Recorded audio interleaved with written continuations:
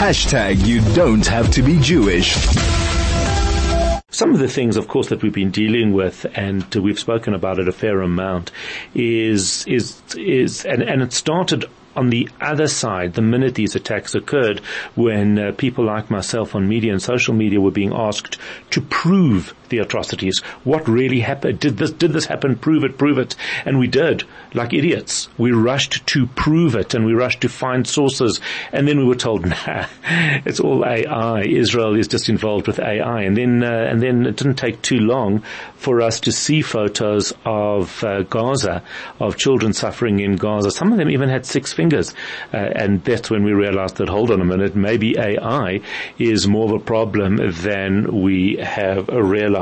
So we wanted to understand a little bit more about it. Erez Rubinstein is a copywriter, is a creative director to Naftali Bennett, and we wanted to get his view on this subject. How do we manage it? How do we deal with this? Erez, a very, very good morning to you. Thank you for joining us. How are you doing?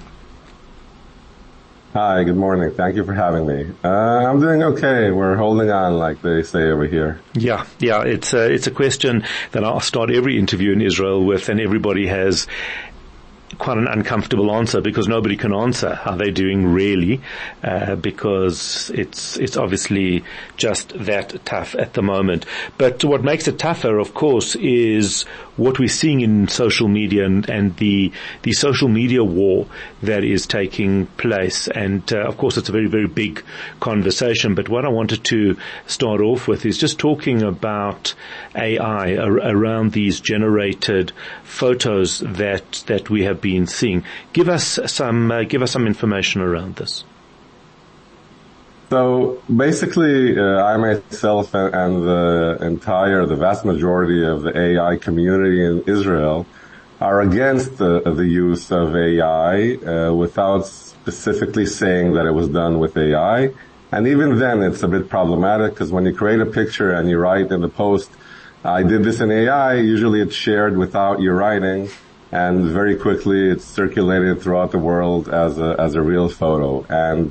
And it harms our public relations efforts because at the end of the day, the horrors of the October 7th were filmed by the beast and the monsters themselves. And they're stronger than any AI. The truth is much stronger than anything that artificial intelligence can create. So basically, when people create AI, it just hurts our efforts because it gives the other side the ability to say falsely that all the images were made by AI, while it's not true. Obviously, everything was filmed by them. They had videos, they had GoPros on their own vests. So we have the truth. We have it in plain view. There's no need to add the AI into that game. But yet we're seeing photos allegedly coming out of Gaza, where we are seeing AI generated images. That's correct. Listen, it's not the first time. People are like surprised. How could Hamas be lying? I mean, these people killed 40 babies. They took 240 hostages. They killed hundreds and hundreds of civilians. 1,400 people died that day. And when we say that they're lying, it's no, that can't be true. But this has been going on for ages. There's even a hashtag for it. It's called Pallywood, which is Palestinian Hollywood, where you see dead bodies moving because obviously they're taking videos of live people. Yeah, I saw one yesterday of a woman putting makeup on a baby, like red makeup. They put blood, makeup, and ashes, and they have actors which we see every day playing a different role. I want to talk about that because that's just too awesome for words, but we'll come back to that. Right. So they use it a lot, and for some reason the world is very gullible about that, and everything that comes out of Gaza is deemed truth, and the BBC are very happy to put it on as news. But we try not to do that. We know that the truth is stronger than anything, and we don't want people to suspect if it's fake, if it's not fake. So we're trying hard to refrain from doing those things. Isn't there an option to almost embed a stamp in something that the photo itself that is AI altered or generated? So this technology just now is starting to develop where they're trying to poison AI images in a way that it's embedded in the pixels themselves. So you cannot see it. The image isn't distorted, and the technology will be able to say which images were made with AI and which weren't. But that, first of all, that still isn't circulating. It's still not out there. Second of all, you could take an image made by AI and then just do a screenshot. And then you lose all. Yeah, and if it says AI at the bottom as a stamp, you just cut that part off. So it doesn't really, I guess it doesn't really help. But it's very difficult because we've always had a problem, and we've seen it in particular, the bombing of the alleged bombing of the hospital, or all of that information proved to be totally incorrect and pretty much a bold-faced lie. So we've known this, we've seen mad stories, Israel flooding Gaza with the dams from the south, dams that didn't exist. We've seen these stories, but those have been stories. We are now we've moved to this level of seeing images as well that we can't tell. And it's our ability to discern that is not, we're not quite there yet. So it does make it a massive problem. It is a problem. The bigger problem is that there are more than 15 billion Muslims out there and less than, 16 million Jews. So the game already of trying to explain is, you lose from the beginning. So it doesn't matter if they show images from AI or what they do a lot of times. They take images from the war in Syria. Yeah, I've seen many Syrians. From a decade ago. Yeah. And they show and they say it's from now. So I don't think AI is the problem here. The problem here is the narrative that the world accepts without any questions.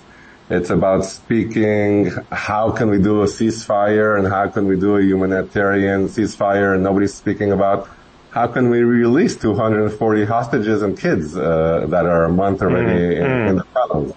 So the AI itself it's just almost a symptom of all of the symptoms of all of the problem. Can we just talk about this one guy in Gaza who keeps popping up all over my timeline, and he's obviously a particularly talented actor, but there's even a hashtag, I can't remember what it is, Mr. FAO maybe, I can't remember, but we are seeing actors in Gaza playing different roles. What's with that? Like I said, it's not new. Just now it's in the vaster quantities, so we're paying attention to it. But that's always been the case. And you know what? I don't want to give this guy airtime. He doesn't deserve it. There's so much other things that I'd rather talk about how we use AI to boost morale in Israel. So how do we do that? For example. Oh, that's interesting. Okay. Yeah. So there are several areas that we're using AI during this war.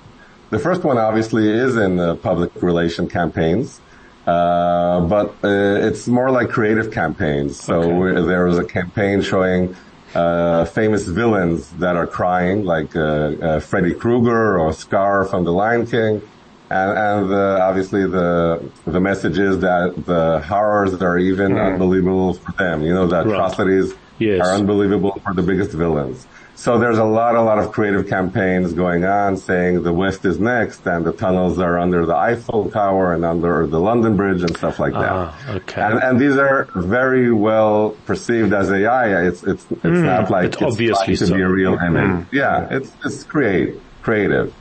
Another thing is we're using AI technology to help identify people who are missing or people who are kidnapped. There are more than 60,000 pieces of imagery, of videos and photos taken mostly by the Hamas, but also from CCTV cameras. And people were working 24/7 until now, trying to discern who was kidnapped, who was alive, where are the missing people, and AI has been used in that as well as an image detection technology. People are trying to boost morale. There's this woman, Dana Israeli is her name. she created coloring pages for kids. So from AI with the superheroes and the flags of Israel. So, and that was a big success, and lots of kids were coloring with her pages. People were making Funko Pop dolls images. A guy named Ori Bejarano started that trend. So you see people making pop-up dolls of Joe Biden, which was standing with Israel, and with a famous woman that deceived the Hamas terrorists, giving them cookies until the police came. Her name is Rachel. And all kinds of heroes that, even the news anchors that are 24/7 on the news, on the TV. So they were also starting to be perceived as heroes in Israel. So they got their own Funko Pop dolls. Trying to be a bit, like black humor and satire also to keep the morale high. So making satirical interviews with the Hezbollah or the Hamas leadership, laughing at them that they're hiding in the bunkers while they're sending their people to die. There's a guy in Israel called Ishai Raziel that takes all the famous people that were talking against Israel and for Hamas, forgetting to speak about the hostages, forgetting to speak about or condemn even the atrocities of October 7th, and he's turning those interviews into support Israel. So he's cloning their voices. Oh, that's brilliant. And he's lip-syncing their, so you see Roger Waters and you see Bella Hadid and a lot of interviews. Some of our favorite anti-Semites, yeah. Exactly. And he puts new words in their mouth. There was even this Egyptian news anchor that spoke in Hebrew against Israel.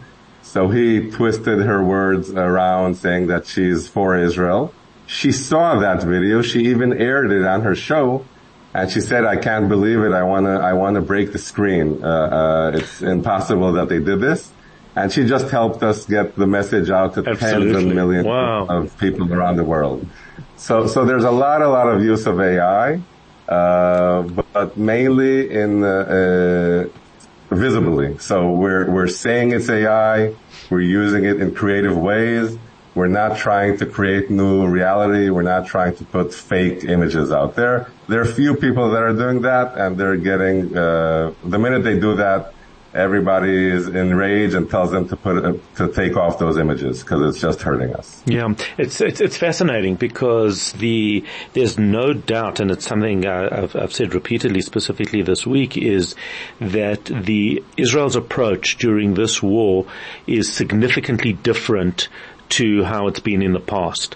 And I was really referring to the Israeli government providing timeous information, accurate information, showcasing things that in the past perhaps they wouldn't have. But what it does is it gives people like me around the world the tools to be able to deal with a lot of the misinformation that's coming our way. Instead of saying, well, I'm pretty sure that hospital wasn't bombed, but let's wait to see. And then 3 weeks or a month or 6 months later, we eventually get the real information and nobody cares and everybody's forgotten about it. So that's, I think, a massive credit to Israel and to the approach that it's taking. And then what you're talking about as well is another angle to that, which I think is incredibly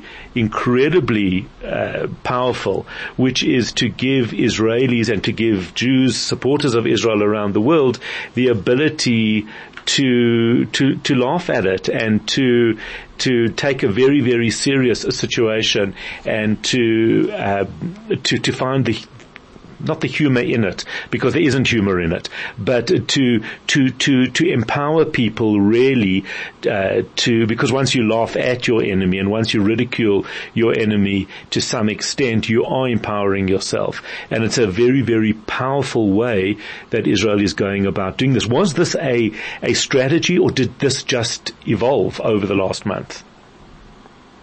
So the first part that you were speaking about, that's mainly thanks to Daniel Hagari, the IDF spokesman, which is a very serious guy. He was a combat person himself.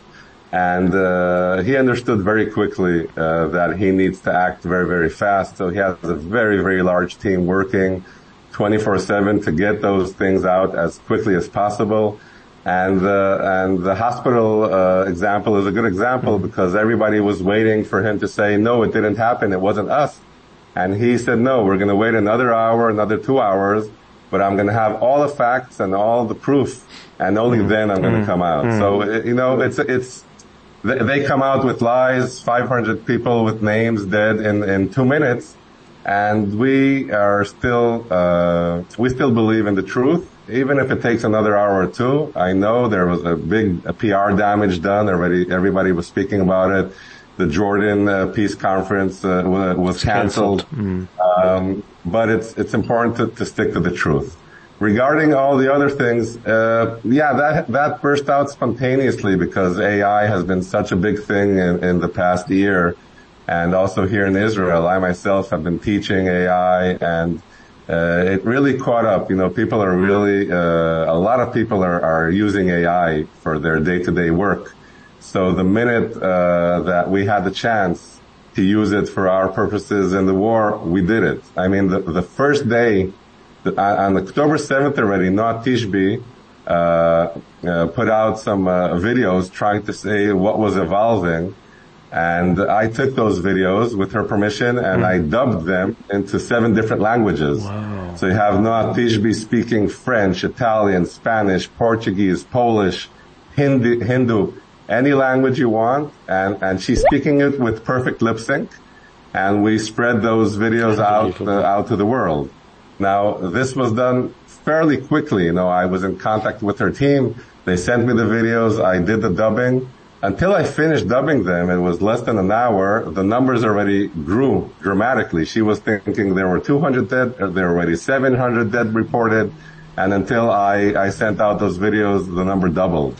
So it is important to work fast, but AI helps us, as much as possible to do that. Incredible. And Noah Tishby as well, one of the heroes of this conflict, no doubt. Absolutely fascinating interview. Thank you for taking the time to speak to us. That was Erez Rubinstein, is a copywriter, creative director, works with Naftali Bennett, a generative teacher and a keynote speaker, talking to us about the use of AI. Incredibly powerful, and what an amazing job they are doing.